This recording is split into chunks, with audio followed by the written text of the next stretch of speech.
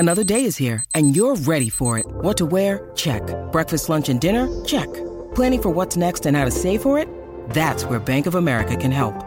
For your financial to-dos, Bank of America has experts ready to help get you closer to your goals. Get started at one of our local financial centers or 24/7 in our mobile banking app. Find a location near you at bankofamerica.com/talktous. What would you like the power to do? Mobile banking requires downloading the app and is only available for select devices. Message and data rates may apply. Bank of America N.A., member FDIC. Hey there, welcome to The Tint. I'm Scott Fellman, your host for this look at the aquatic world in all of its natural, unfiltered beauty. As usual, we're going to try to cover topics on our blog and our podcast that are maybe things you've thought about before, maybe things you've read about before, but perhaps from a different angle. Today is something that we've no doubt discussed amongst ourselves many, many times over the years. This is something that came up not long ago. I was talking to a friend of mine in Europe. Gotta love that, right? That we can talk to people all over the world on the internet in a course of a morning. We were talking about some upcoming aquarium projects that we're both doing, and we were discussing our dream fish selections for these projects, often lamenting the lack of availability for the fishes that we wanted for the projects. You know how that goes. And, the typical thing is, I'd do a whole tank around that one if I could just find the damn fish someplace. You've had those conversations too. I know you have. And this is both the bane of our existence and part of what makes the hobby so compelling and so alluring, right? As a lifelong hobbyist, I've spent tons of time reading about, researching, observing, and collecting tropical fishes, just like you have. It's a big part of the hobby for most of us.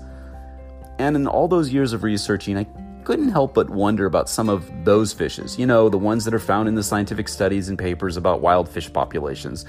The fishes that seem to be ridiculously abundant in their natural habitat. The ones that are swarming in and out of view of all those underwater Amazon videos, yet you never see those particular fishes. They never even show up as a blip on the radar for the hobby. What gives? Why do we rarely see some of these fishes in the hobby? The mind boggles, right? Or is there a logical, straightforward explanation that perhaps we just don't think about?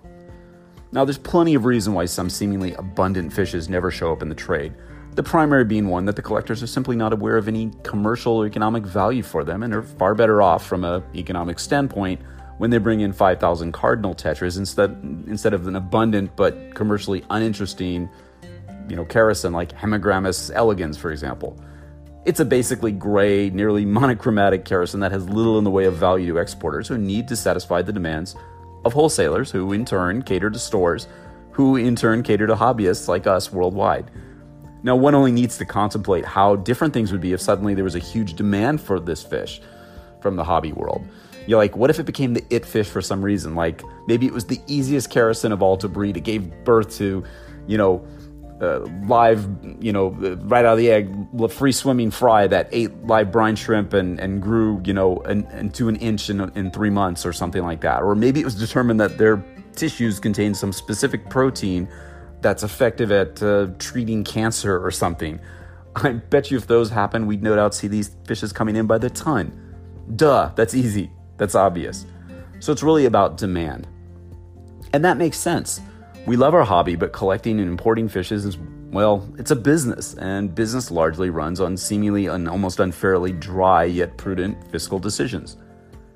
Now, when you think about it, a fish being relatively drab and unremarkable in appearance has at least one benefit.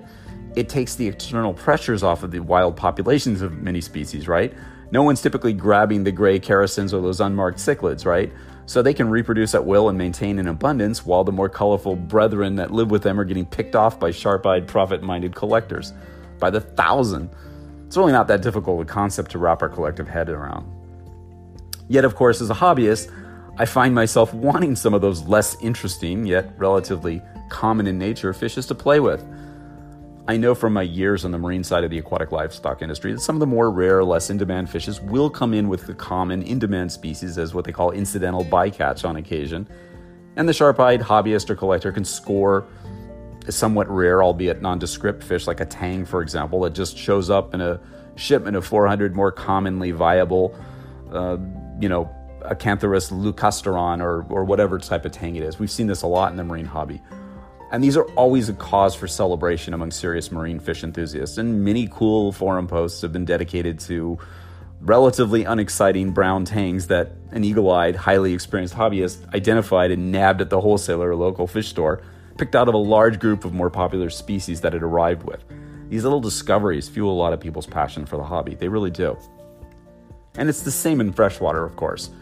Sometimes a few of these hobby oddities will trickle down into a group of more widely known, more commercially viable species. They'll get collected accidentally, make it all the way through the chain of command or custody from wholesaler to store, and occasionally they do find themselves in the hands of some really sharp retailers who understand this scarcity of the fish and potentially their value to some hobbyists. This happens a lot with dwarf cichlids, like little Epistogramma, with catfishes like Corydoras. New species seem to come into the hobby all the time, or we're seeing versions of fishes that we haven't, perhaps type localities or whatever, that we haven't seen. And that's what's fun to me. You never know what will make it through. My local fish store, and yours too, no doubt, has always had one of those any fish in this tank $1 displays. I still do love looking at those things. You never know just what true rarity you might find there cast aside from a tank full of more viable fishes. Sometimes you find, bad versions of common fishes. Other times you find something that you just didn't expect. And then there are fishes that don't make it in the hobby to any degree because, well, they're not that appealing to a large number of hobbyists, at least not yet. Perhaps they come from a specialized habitat and need the same situation in an aquarium to show off their best color and vitality. Want an example? Well, it's no secret that I have an obsessive, almost compulsion for certain types of fishes like the darter-like tetras, the so-called darter characins. They're relatively nondescript. One of them is Elacocharax pulcher. One of my fave families, the Cranichidae, as you've talked about, has these darter-like fishes in abundance, and they're found in the extensive litter banks of Amazonia and in South America, yet they're virtually unknown in the hobby. And it's a real shame because they're fascinating little fishes that we could probably do some really cool stuff with in our tanks. They obviously would work really well in leaf litter beds that we're, rather fond of replicating in our own tanks, right?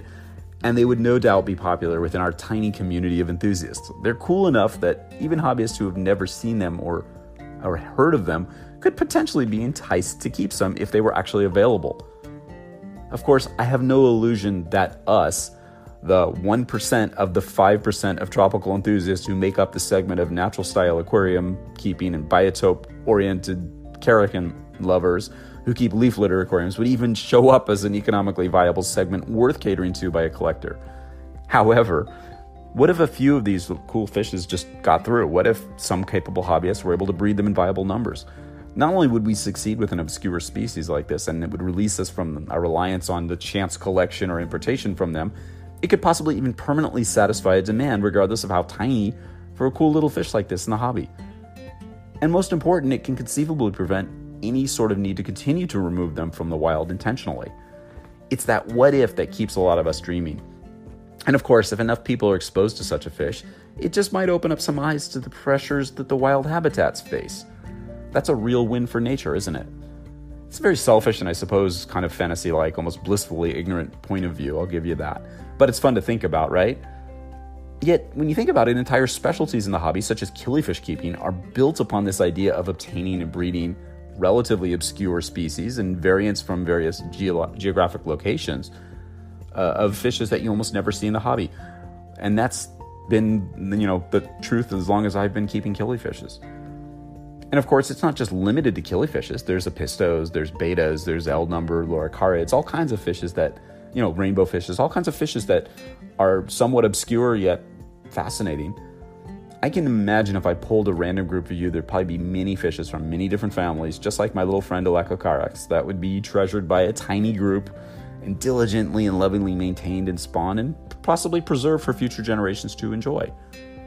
So yeah, as part of our fish geek due diligence, we need to keep an eye out on wholesale stock lists and intently scrutinize vendors and dealers' tanks, hoping, waiting, and watching.